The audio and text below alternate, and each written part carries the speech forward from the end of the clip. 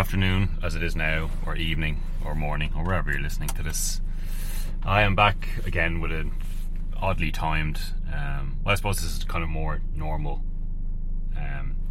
procedure for the L podcast, but I've been all over the shop recently with if, when and how I publish these things. The last one I did was Sunday before last, in between, or just before the race at the American Grand Prix, and then I was going to do another one over the weekend, it being a long weekend, and actually today being Wednesday was actually the first day I was back, because I had yesterday off as well. I could have done one at some point over the weekend, but I just wasn't bothered because I was lazy and tired, and yeah, for all the usual reasons.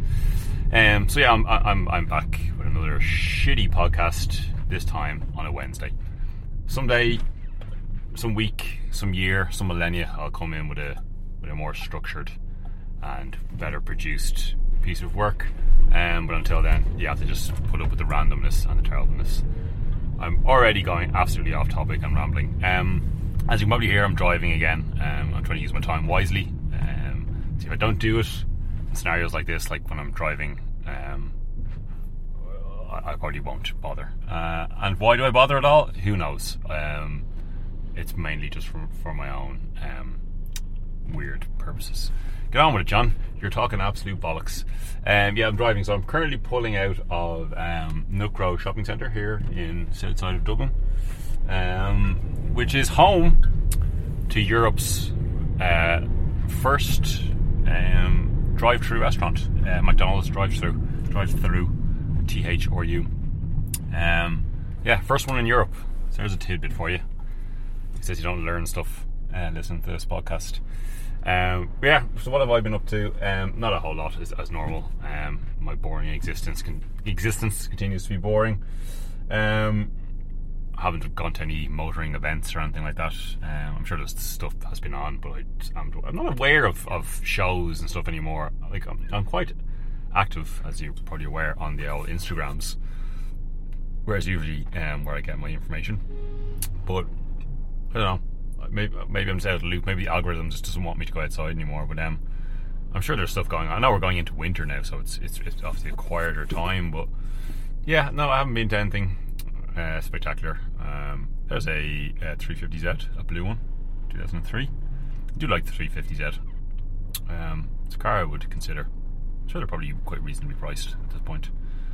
Front engined, big meaty V6, rear wheel drive sports car. Yeah. What's not to like? But yeah, no, haven't done or done anything. Have I seen anything interesting over the last while? So I suppose because it's been a week and a half since I last did a podcast. What have I seen? Just this morning I saw an Opel Manta, a yellow Opel Manta. I haven't put it up on my Instagram, but I probably will put it up by the time you are listening to this. It'll be on my Instagram either way. car_Nosaur, CAR_NOSAUR. But as always, if you're listening to this, you probably follow me on Instagram. Anyway, yeah, a Manta B, so second generation, but pre-82. I'm not sure what year it was because it was on an old it's an original Irish car. It was on an old Irish number plate, which I don't know how to decipher what year it is. But pre-82, so it's not the B2, so the kind of the later version of the second generation. Second generation of the second generation Opel Manta, if that makes any sense. But it was the earlier one, so it was the first generation of the second generation Manta, if that makes any sense. Cool to see, and it was parked up there because I drove by twice today, and parked up in the Crumlin area, just across the road actually from the Black Forge, where that dickhead's pub is. Dickhead who I won't even use his name. You know who he is. He's from Crumlin, and he owns a pub down there. I don't need to say any more than that. What else did I see? Sure, I saw more than that. I saw a 964 Carrera 2, which is nice to see because obviously a lot of 964s are getting pilfered and destroyed. I know destroyed is a strong word, but pilfered to become resto mods. They're the kind of go-to for the resto mod scene. Singer being the main culprits. and others like, what's the other one? Was that one over the UK? Oh, I was even talking to the owner of the company. God, that's bad. They're doing a similar resto mod. 911s. I was talking to him at Bicester Heritage. Anyway, name escapes me. But yeah, a completely standard of period 964. The 964 being, look, I know all this is subjective, but to me, the ugly duckling of all the generations of a bit of clutch slip there in the old Peugeot partner. Yeah, the ugly duckling of the 96 of the 911 lineage. But anyway, I saw it was nice to see a completely standard of period, had those D9 alloys on it, silver Carrera 2 964.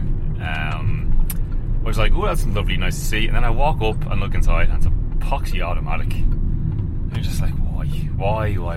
Like, obviously PDK is a genuine option because it's a good slick dual clutch gearbox. Some of the faster ones you could even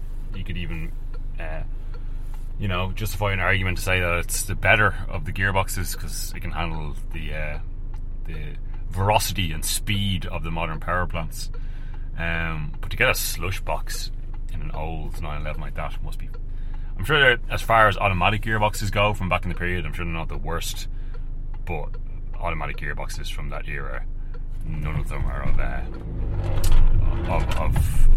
of any use in a performance car. You know what I'm trying to say.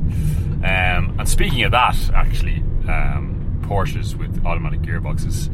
I watched the first episode of that David Beckham documentary that's on Netflix.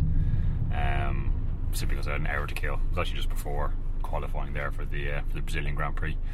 I threw it on. And I'm sure you've all seen pictures of it. Beckham had a lovely 993 Carrera 2 in a kind of, like, I'm colourblind, but I'm going to say it was blue, might have been purple, but a lovely 993 Carrera 2 wide body, lovely looking car, absolutely spectacular. But there's some footage of him driving it in the documentary, and again it's an epoxy Tiptronic. You're just like, why? What a great car that would be, other than the gearbox. Look, I know each their own, and like, there's a time and a place where, like, it would make for a, actually it wouldn't even make for a great long distance cruiser, because at the end of the day, if you're long distance cruising a manual, you're just going to stick it in sixth. Did they even have 6 speeds at that point? I'm sure they did. Either way, it's going to be in top gear and you're cruising anyway. Just disappointing because after almost perfect. I do, as much as I don't like aesthetically like the 964, I do think the 993, especially with a wide body, looks fucking great. That would be a great example, and obviously, there's always a good novelty factor to a celebrity-owned car as well. But yeah, the fact that it's Tiptronic just sours it completely. I obviously didn't see that in real life. I'm just pointing that out from a viewing standpoint, a television viewing standpoint. The David Beckham documentary, I don't know nothing about soccer. For pop culture purposes, it's kind of fun to watch. Stuff from the late 90s, early millennium. I've talked to some football fans about it. They say it's kind of in a similar vein to Drive to Survive. There's a bit of embellishment in what's shown and what's said, but whatever. Whether I'll watch the rest of it, I don't know. Probably not. What else did I see? Put this one up on my Instagram because it's an old British car that's been sitting in a yard near to where I live for many moons. It's just weird. It's on the main road in Furhouse where I live, across the road from the Speaker Connolly, the local pub. I don't know who lives there, who owns the place. It's an old house with a big yard and has, like, just stuff scattered all over it, like heavy machinery, caravans, old cars. But one car, like, it's this big kind of, I suppose, a teal kind of grey two-tone, so white and teal grey, large British car. And to me, like, I'm not great at old British stuff generally, but I've never known what it was. And so I put it up on Instagram, and plenty of people actually knew what it was, which was interesting. It was a Daimler Majestic, but specifically the Daimler Majestic DR 450, which is the extended wheelbase limousine version. An odd looking thing, and when I found, like, it was made in the late 60s as well, like, it looks quite antiquated. for the years. Again, all this is up on my Instagram. You probably already saw it, and if you haven't, it's up there on my highlights. And I'm sure I saw loads of other little bits of things. Again, all up on my Instagram. The only one I'll talk about. So I saw a Twingo, a first generation Twingo in Rathmines, silver one, which is always good to see generally. But I noticed it was wearing, because it had its front wheels slightly cocked away from the curb, which is not the way to do it. It's a left-hand drive car, maybe I got confused. Wearing rather racy looking Nankang tyres, which was interesting. I'm sure it would make for an enjoyable back road blast, knocking around in a tiny little lightweight Twingo on some relatively sticky rubber, although not great in the wet, damp and rain, which we are currently living through. It's gone proper autumn, manky, not quite cold enough, damp, autumnal, proper Halloween weather, which it was yesterday. I do look forward to the crisp, cold days. The last podcast I recorded it from my back garden. Was a nice crisp, bright and sunny crisp day. Now it's kind of like not quite cold enough, but not warm enough. Like it's not cold enough to put on the big winter jacket, but it's not warm enough to go jacketless. Look at this person coming in the inside lane. Fuck you. Sorry, excuse my language. Like that's a concern if you listen to this podcast. Yeah, that's kind of the bones of what I saw over since I last spoke to you. Lots of other stuff, but again, look, it's all up on my Instagram. I mean, quite a lot going on in the motoring world. SEMA is currently on, the SEMA show over in California, which is a show essentially for modified vehicles. A few things of note. Someone, I can't remember the name of the company, some company has built late 50s, early 60s Rolls-Royce Silver Cloud, which they're calling the Silver Cloud or which, so Rolls-Royce Silver Cloud or so Silver Cloud or so it looks exactly like a Silver Cloud in period.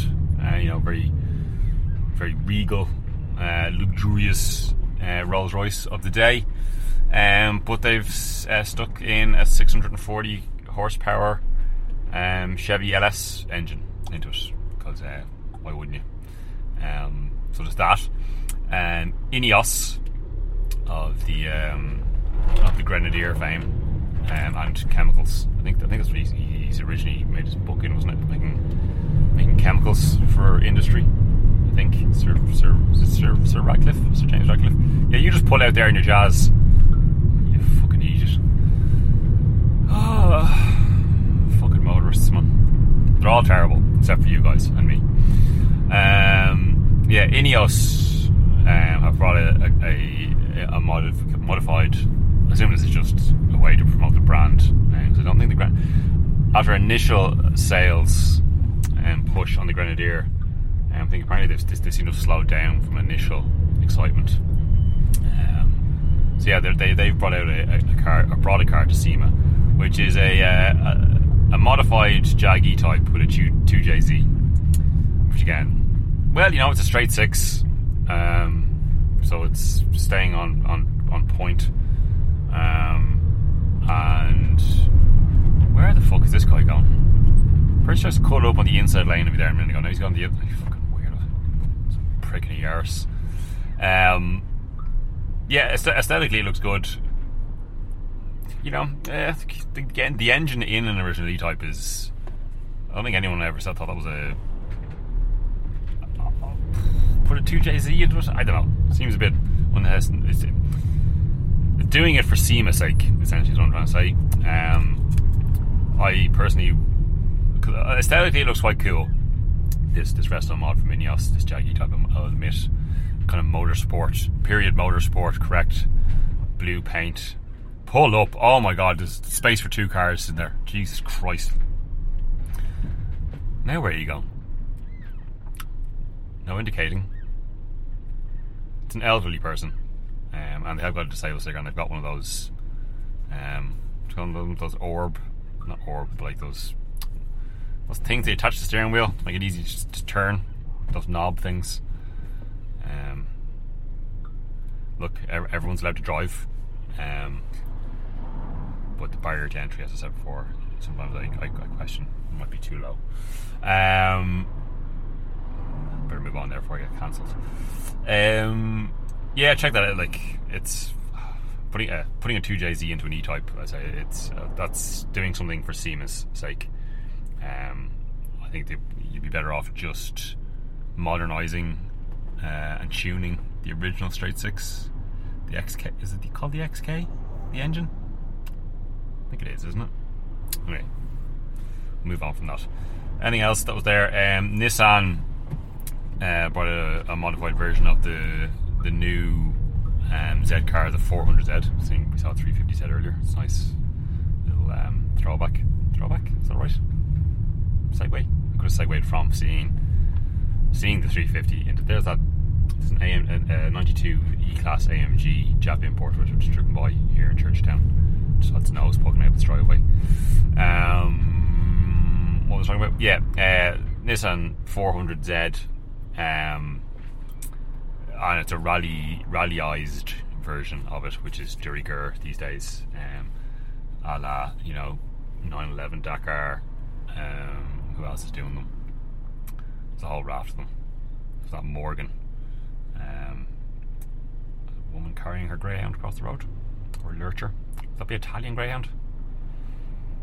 Italian greyhounds are funny. They're like the greyhounds, but they're smaller. Quite cute. I love lurchers and greyhounds. They're lovely dogs. Very timid, very lovable, very loyal. Fuck greyhound racing, but as pets, as companions, they're great dogs. I think that's everything really that stuck out to me from SEMA. There's lots of other crazy batches stuff, as there always is.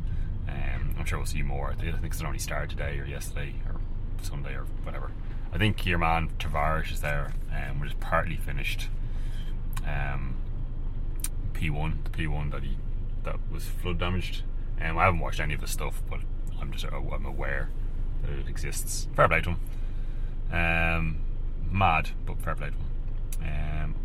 I think he paid £500,000 for it in damaged form, which is obviously a lot of money, but and it depends obviously how much money he's going to put into fixing it. He says he's never going to sell it, and he's going to modify it as well, I think. But yeah, fair play to him. Look, it's content. Yeah, there's this resto mod that popped up on the internets, which caught my eye for all the wrong reasons. I might make a balls of pronouncing this. The company's Ere, E-R-R-E, and the name of the car is the Fiori Seri, F-U-O-R-I-S-E-R-I-E, Fiori Seri. So essentially, it's an Alpha Giulia Quadrifoglio, but with kind of a retro futuristic body put on it to look like an old 1960s Giulia, but modernized. Just look it up. It is quite possibly one of the worst looking cars I've ever seen. If they were going to do this, fair enough, like get a Giulia, modern Giulia Quadrifoglio powertrain and put it in an old body shell. That would be class. Or just have a Giulia Quadrifoglio. This thing's, I don't know how much the price is. It's definitely going to be way too much money. I'm sure, again, these things are subjective, but check that thing out. I'll actually put a picture of it up on my Instagram.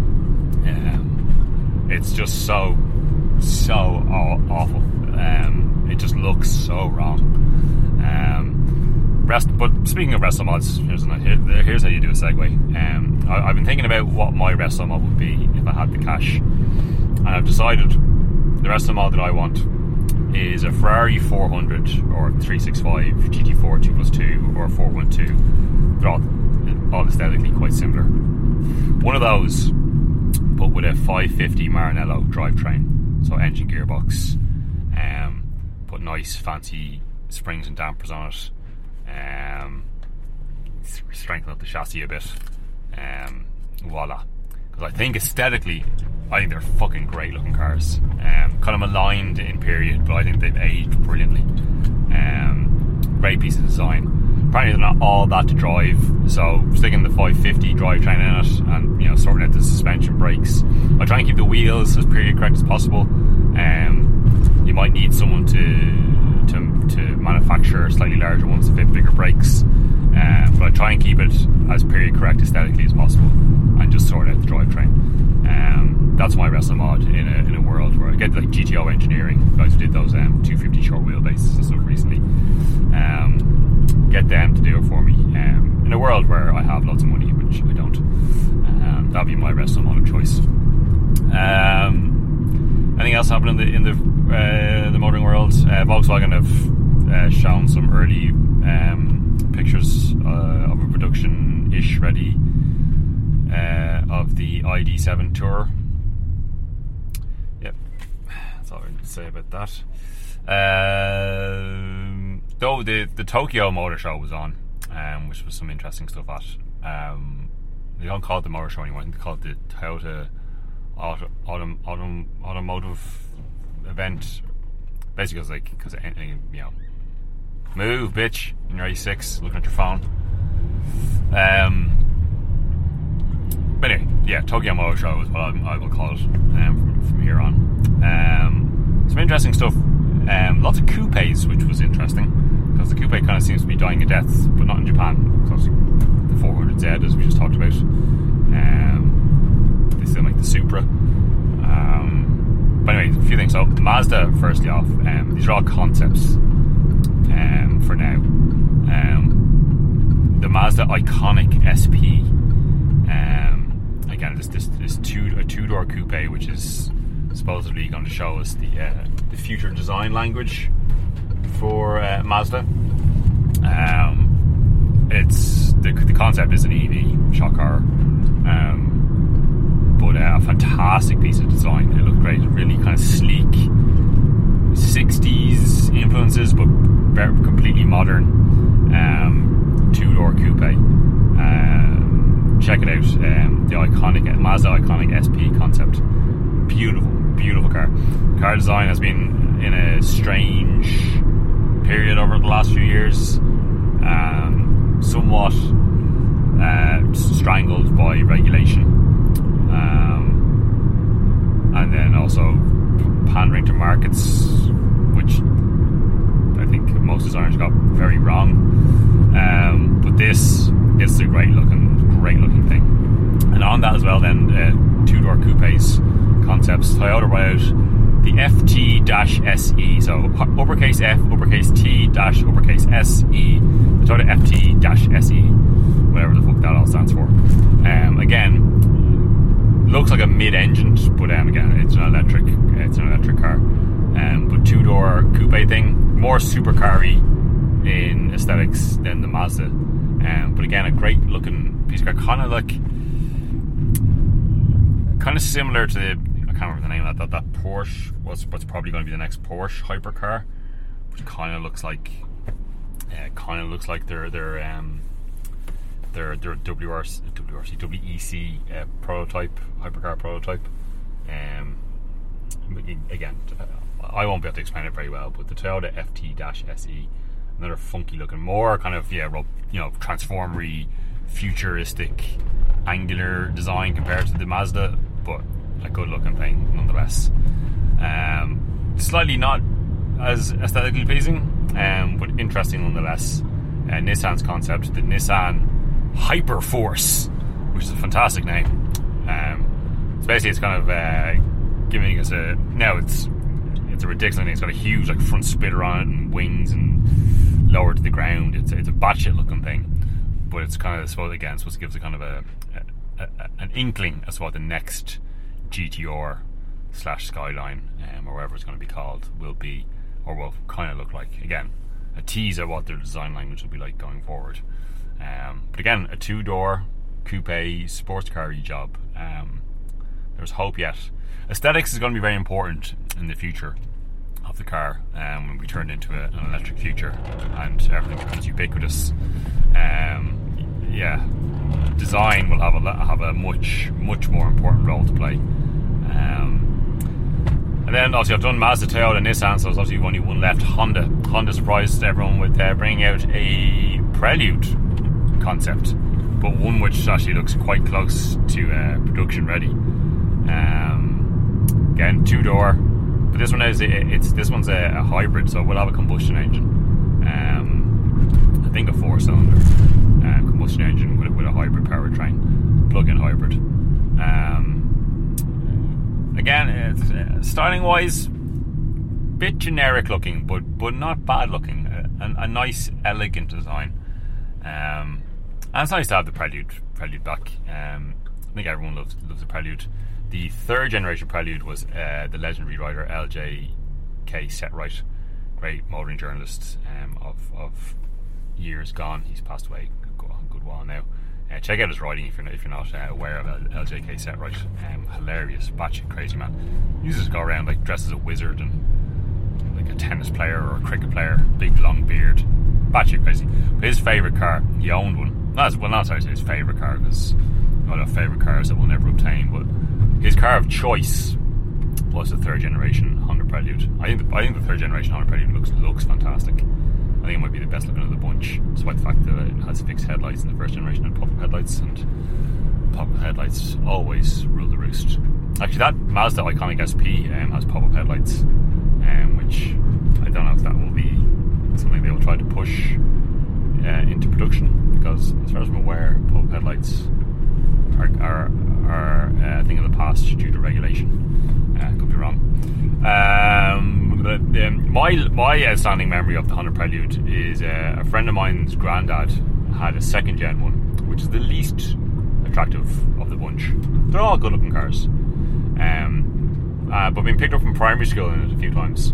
Now so probably 4th, 5th class, so probably 10, 11 years old. Now I've always been somewhat of a taller gent, but back then, like I might have breached the 5-foot mark at that point in my life, maybe. Remember not really being able to fit into the back of it even then. So that's my outstanding memory of being folded up into the back of a 2nd generation Honda Prelude. This has been an incredibly terrible episode.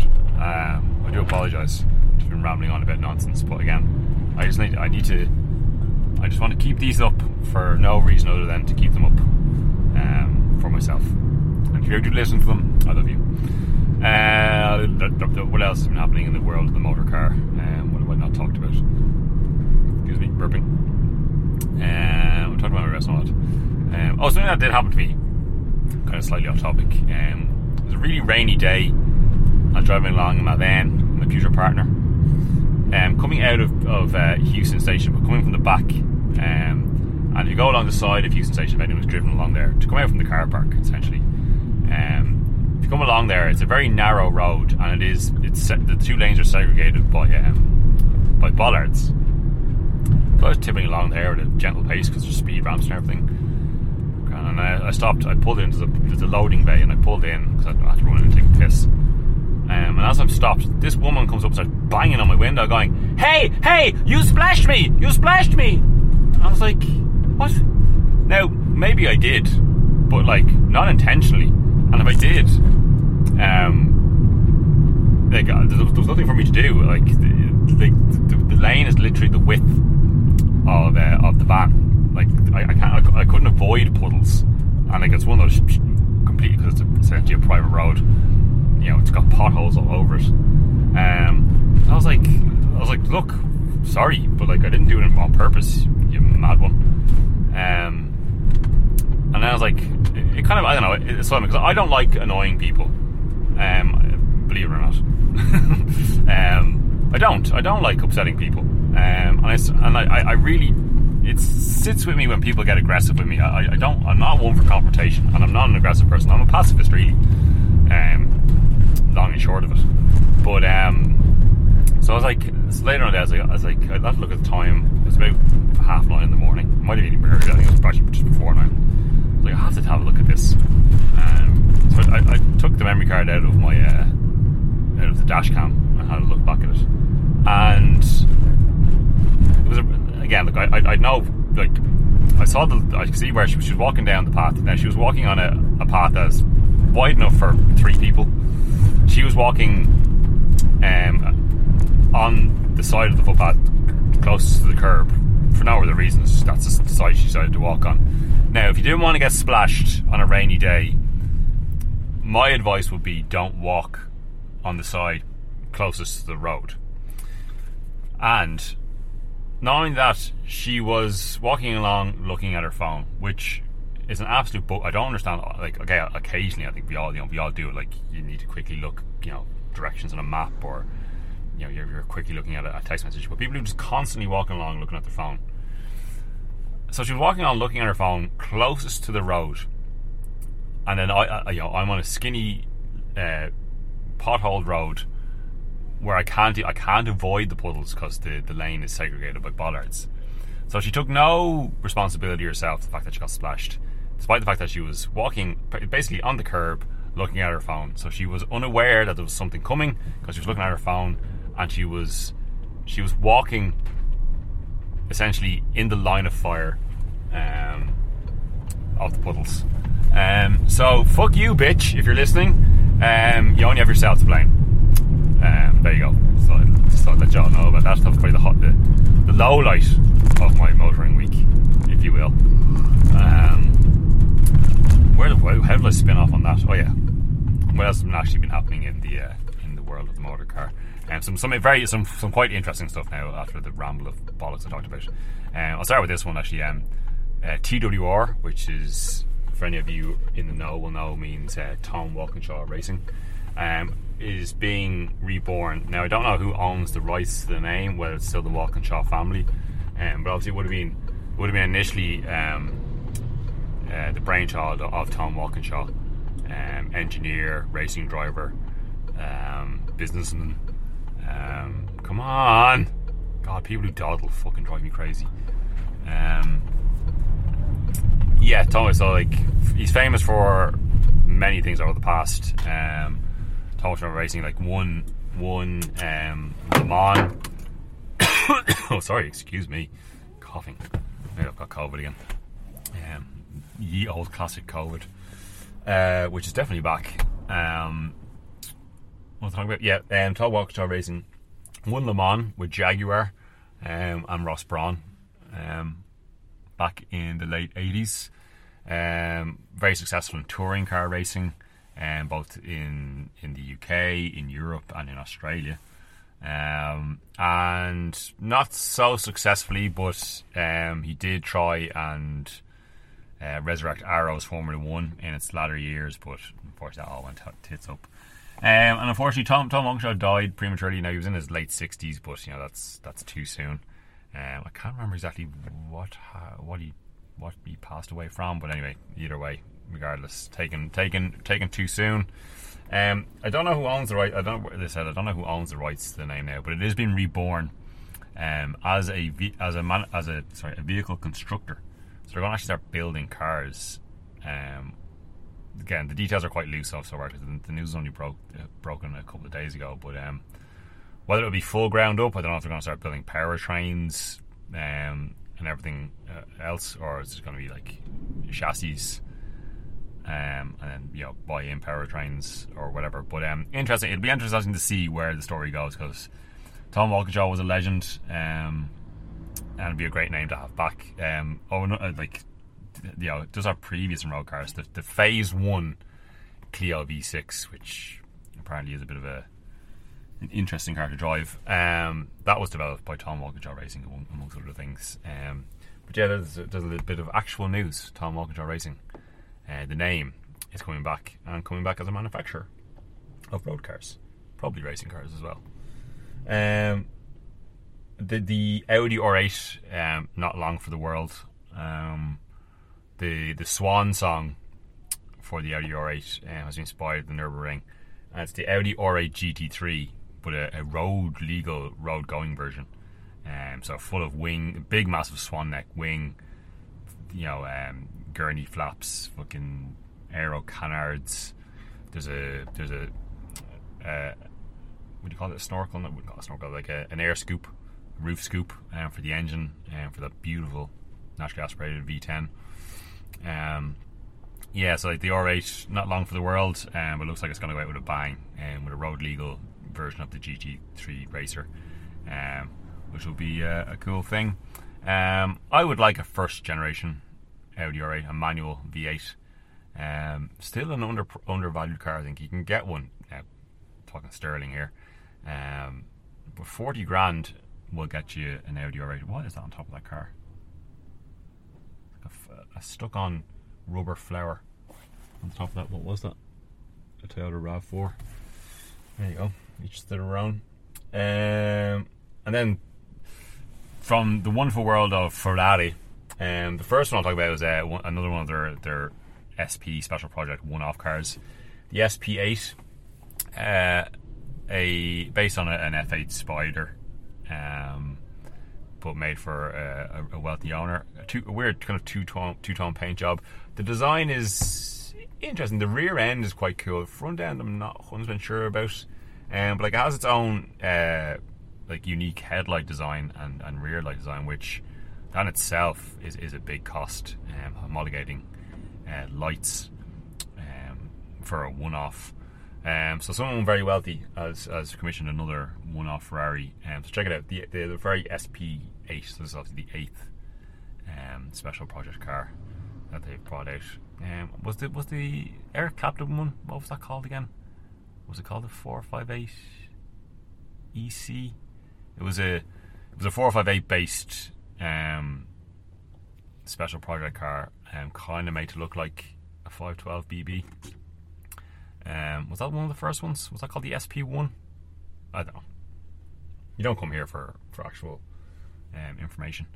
And then the big one, I think, from Ferrari was the 499p Modificata. So what they're doing is they're essentially selling to a select bunch of, I'm sure, very loyal and very wealthy Ferrari owners, a customer track only, obviously, version of the Le Mans winning Ferrari 499p, but de-restricted essentially, so it's not held back by the regulation and balance of performance of the World Endurance Championship. So it has like 800 and something horsepower, kind of extra aero. I'm sure it'll be set up so the gentleman driver will be able to drive it without looking like a tit. But the fact that they're selling them to the public, quote unquote, it'll be a very exclusive club, and I'm sure you'll have to be invited to buy one. And it is going to cost £5 million plus taxes. You'll only be able to use it at 9 events put on by Ferrari each year. If you want to use it outside of that, I don't know, bring it to Mondello. You will have to arrange it with Ferrari and pay them a bit more money to do so. But look, it's cool that they are doing such a thing, and such a thing exists. And if you're wealthy enough and loyal enough to Ferrari, if I was, I would jump on that like a hot bleeding snot. That's probably the coolest thing that's happened in the last week or so. The 499p Modificata. Rambling on quite a bit now. How many minutes have I been going for? 38 minutes, and I haven't spoken about motorsport yet. I'll try and keep this well under an hour. So motorsport. So yeah, I spoke to you last time just before the American Grand Prix, which, as Max put, after the sprint race, we kind of knew what the result was going to be, and it turned out to be true. So Max won at a canter.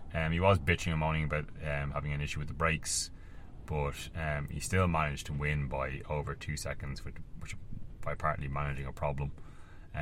Lewis came through from, I can't remember where he started, Lewis. I think he started maybe 4th or 5th. He did make his way through, Lewis, anyway, though, and finished second on the road. And third was Lando. Fourth was Carlos. Fifth was George. Sixth was Charles on the road. After the race, then, the FIA checked. They checked Hamilton and Leclerc's cars, because they kind of were noticing they were bottoming them out quite a lot. So they checked the skid blocks on the floor, because you're not allowed to wear. I think you're allowed 10. They have to be 10 millimeters in size, and if they drop below that in any way, shape, or form, I think there's a tolerance of maybe 10%. Then the car is deemed illegal. It's a slam dunk thing. It's something that they brought in back in 1994 after Senna's fatal crash, to stop the cars from bottoming out. Because obviously the closer you can run to the floor, run it to the ground, the more you can manipulate the underfloor aero. They were deemed to have worn out the skid blocks too much, so they were disqualified. Now they did check then the rest of the top four. They checked Max's car and they checked Lando's car, and those were legal. Just to see that it wasn't an anomaly to do with the track. So Lewis lost his second place and Charles lost his sixth, which was, I have to double check the points gap now between Ferrari and Mercedes for second in the championship. Aston are out of it now for fourth. McLaren have quite comfortably taken fourth, and I can't see Aston making any gains to get that back. But yeah, so it ended up being Max first, Lando second, Carlos third, George fourth, and blah blah blah blah. It was a bit of a damn squib of a race, which is sad, because the circuit of the Americas in Austin is a great track. It allows for overtaking. It's great. It's got a great high-speed section. The S's after the first bend, the first corner being so wide allows for multiple lines of attack. But it was just it was like after the sprint, as Max put it, we know how it's gonna play out, and that's exactly what happened. I won't ramble on too much about that, because then we had another Grand Prix. We had the Mexican Grand Prix, just gone. I watched it in a pub because it was the bank holiday weekend, and it was on in the evening time. I watched it in the Square Ball, in Hogan Place there in Dublin 2, which was fine. I wouldn't be pushed with watching Formula 1 races in pubs, but one of my mates wanted to go for a couple of pints, and he enjoys the F1 too, so we did that. Again, not a terrible race. Again, with nothing too, because you can't overtake in Mexico, because they run high downforce setups, because it's so far above sea level.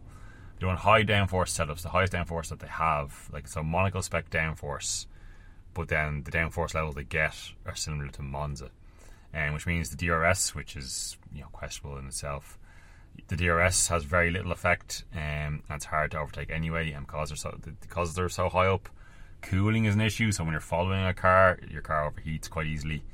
The only real excitement was bang on the middle of the race.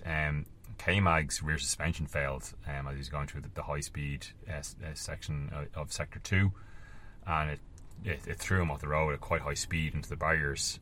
Now thankfully he walked away from it, but they had to red flag it to fix the barriers. So we essentially had two races, because it was, it was smack bang in the middle. Restart, you'd hope would kind of bring a bit of excitement, but it didn't really. Lando was probably the biggest highlight. He had terrible qualifying. I think he qualified 19th. Just didn't have a great first lap, and then Alonso spun, bringing out the yellow flags, so he didn't get a chance to do a second lap. But he came through the field quite convincingly, and I think he finished fourth all in the end. It was Max, Lewis again second, to be fair to him, and Charles managed to hang on to third. Probably the biggest shock was, though, Checo Perez, it being his home race. I'd say 90% of the people there were there cheering for Checo. Obviously things have been a bit fraught lately with things Helmut Marko has been saying about Checo, his drive kind of being up for question, because he hasn't really been pulling out any performances, and Max has been making a holy show of him more recent. He started fourth. He got a good start. He got up alongside Charles going into the first corner. Charles was in the middle of the circuit. Max was coming up on his inside, because the Ferrari locked out the front row, which I should mention. Locked out the front row for the race, which was exciting enough to begin with. But obviously then they didn't convert it because Ferrari things. But so Charles was in the middle of the road. Max was coming up on his inside, and Checo tried to go around the outside of Charles, going into the first corner. Now it was a racing incident, but Checo really has no one else to blame but himself, because he tried to turn in on Charles, expecting Charles to disappear, but Charles had nowhere to go. So he had Max to his right, and if he'd backed out of it, he just would have got rear-ended. Nor should he have backed out of it. He's allowed to contest that corner as much as anyone else. Checo turned in. His right rear hit Charles's front left, broke Charles's front wing, but he managed to continue with a broken front wing, surprisingly. But it sent Checo flying through the air and spun him off. He did keep the car running, but there was too much damage onto the rear, and they had to retire the car. Visibly very upset was Checo, because could possibly be his last Mexican Grand Prix. Could be certainly it could possibly be his last in a competitive car. Hard to know. There'll still be no announcement made. They've said he is driving for them next year, and we have to take that as truth for now. There is rumours flying around. Obviously, Danny Rick had a great performance. He qualified fourth. Checo must have been fifth in the AlphaTauri, and managed to hold on for sixth or seventh. He had a very convincing weekend. Did Danny Rick? It was the Danny Rick of old. There's chatter that Danny Rick is going to take that second seat and put Lawson in the AlphaTauri. But now there's a rumour flying around that Alonso's been offered that second seat, which would be interesting. Could make for a fractious pairing, both him and Max, because you'd have to believe Alonso would pull performances out of the Red Bull and at least challenge Max. It'd be good to see, because it doesn't look like Aston are going to go anywhere anytime. Like, they had a great start to the season, but not so much. Okay, they've fallen back, but also the teams around them have taken a leap forward. For Alonso to go to Red Bull again, this is just a wild rumor. There might be no truth to it, but look, there's generally no smoke without fire in Formula One. It definitely will be his last chance at any form of success before he does eventually retire. But although he does show no signs of slowing down, it'd be good. Like, I think Max, he does get along with Max so far, but a lot of race drivers do get along until they become teammates and things get competitive. But they could work well together. I think Max is yearning for a teammate that will push him. As much as he loves winning, I think he knows he's going to start getting complacent, not having someone pushing him. So I think he would like to have a competitive teammate. And I think of all the drivers out there that could possibly take it to him, Fernando might be the guy. So we'll see what comes of that. I'm not 100% sure what the points scenario is between Ferrari and McLaren, but that's probably the main storyline that's left with 3 races to go. We have Brazil, we have Vegas, and we have Abu Dhabi left. Brazil is this weekend, the last of this triple header, and it's a 2-week gap to Vegas, and then I think then there's a week then just between Vegas and Abu Dhabi. We have Brazil this weekend. Again, a nice evening time race, not as outrageously late as USA and Mexico. I think the race is on at 5 o'clock our time, which is nice enough, late enough in the evening, especially this time of year, not too late, where it's close to bedtime. And Brazil, I love Brazil. It's one of the very few anti-clockwise tracks, and it's a short lap, but it's a great layout. Some very high speed sections, undulations, elevations. So and again, it generally brings out a good race. So hopefully it's a good one.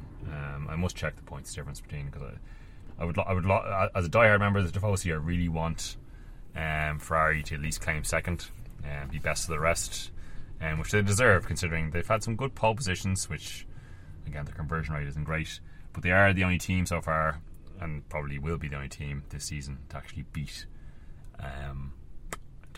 Red Bull. Now Mercedes, Mercedes, were they the only team to beat Red Bull? No, Ferrari won a few races in the early part of last year. But Mercedes' only win last season was at Brazil. Was their most competitive weekend all season last year. George Russell obviously took the win. So Mercedes do have form in Brazil. So yeah, but no, the fight for second in the championship between Ferrari and Mercedes will be an interesting one. So I look forward to Brazil coming up. WRC was on the weekend just gone. It was the Rally of Central Europe, so it takes in a few different countries in Central Europe. It's a tarmac rally. As much as it's great seeing rally cars going sideways on gravel and snow, I do enjoy a tarmac rally because the cars look great because they've got tarmac set up, so they've got the bigger wheels and the lower ride height and stuff. Probably the most familiar to road car as rally cars can get. I suppose as well, obviously a bit of a fondness because obviously Ireland has a great heritage of tarmac rally. But it was a good event. I kept my finger on the pulse a bit with it over the weekend. The championship was wrapped up. Kalle Rovanperä back to back, his second one with Toyota, well deserved. He's a great young talent. Kalle being the son of Harry Rovanperä. He's legit. Is El Kalle. So he beat out Elfyn Evans again. Elfyn Evans being the runner-up. God love him. He this one seemed to upset him the most. Although it was a bit of a foregone conclusion. Kalle was always going to win it. Realistically, not like good thing about rally is it is there is a lot of variables in rallying, so you don't tend to get super dominance unless you're Sebastian Loeb or Sebastian Ogier at that point. Ogier was at the Central European Rally this weekend. Didn't have a great weekend though because he started off the weekend ill. But yeah, it was a great event. But the championships are now sewn up. And congratulations to Kalle Rovanperä. This weekend as well also has the 8 Hours of Bahrain in the World Endurance Championship. It's the final round of the World Endurance Championship. Again, I'll probably dip in and out of it as the weekend goes on. I must get on to my mate and get our trip to Le Mans sorted for next year, because we keep saying we need to go back because it's been over 10 years now since we last went. I also must, speaking of motor shows, I was talking about the Tokyo Motor Show there earlier. The Geneva Motor Show is on again next year, which is something I've always told myself I'd go to and never done. So I must see if I can work out a trip to that. It's in February next year, I think. So the 8 Hours of Bahrain, the final round of the World Endurance Championship. Again, all the championships are wrapped up. Well, I know the Hypercar Championship is wrapped up. I'm not sure about LMP2 and the GT3 class. I must double check these things. I should check these things before I start talking about them, really, shouldn't I? But I'll dip in and out of that over the weekend, the 8 Hours of Bahrain. I'll start wrapping this up now because I'm talking absolute waffle as normal. I didn't leave you with any of my normal stuff last week, but I will this week. My classified find of the week. I may have mentioned this one before, but it seems to still be up there. It's had a refreshed ad anyway. It's a 1990 Audi 200 Avant Quattro 2.2 10 valve. Immaculate, and it's got 200 and something thousand miles. It's leggy in miles, but it's been fully. It's essentially been restored. It's absolutely immaculate. It's NCT until September of 2025. This thing's spec'd up to the nines. Like the fact that it's the 2.2 5-cylinder Quattro is cool enough as it is, but it's got electric everything. It's got electric memory seats and cloth interior, aircon, the works. So for $9,500, it's in Navan, I think, County Meath. $9,500, which I know is a lot for an old estate car, but it's a classic. And find another, for want of a better phrase. It's the only Audi 200 Avant Quattro when done deal, so you'll find it pretty easily. And that's my classified find of the week. One thing I didn't do, I didn't find any music. Let me think of some music off the top of my head. What have I been listening to? Absolutely, it's not. This isn't unfamiliar, but just an album I return to. An all-time classic. It's one of those albums that is great from start to finish. An all-time classic. Not anything obscure, but White Stripes, White Blood Cells. What a fantastic album that is. Dead Leaves on the Dirty Ground, Hotel Yoruba, I Can Tell That We're Going to Be Friends, amongst many, many others. What a fantastic album that is. And then my YouTube channel this week is one called Rallyo, R-A-L-I-O, which I think might be Welsh for rally. It's a Welsh YouTube channel focusing on rallying. I think it might be episodes that were on Welsh Channel 4, S4C, which is called. As I say, it is Welsh, and the presenter presents in Welsh, but he talks to most people who speak English, so it's mostly in English. It's presented by so they're proper like 45-minute long videos presented by a guy called Howard Davies, who's a former rally co-driver. He was co-driver for Gwyndaf Evans back in the 90s when Gwyndaf won the British Rally Championship in 1996, I think it was.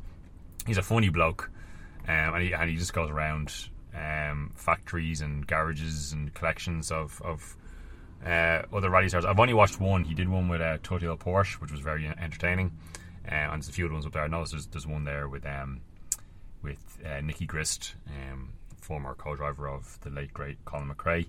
But the one I watched was hilarious, so I can highly recommend it. I'm going to watch some more of them. Rallyo, R-A-L-I-O, on YouTube. Check that out. Right, I'll shut up now, talking absolute bollocks as normal. Again, if you've been listening, I love you very much. And until next time, be safe, be well. I'll talk to you again soon. Bye.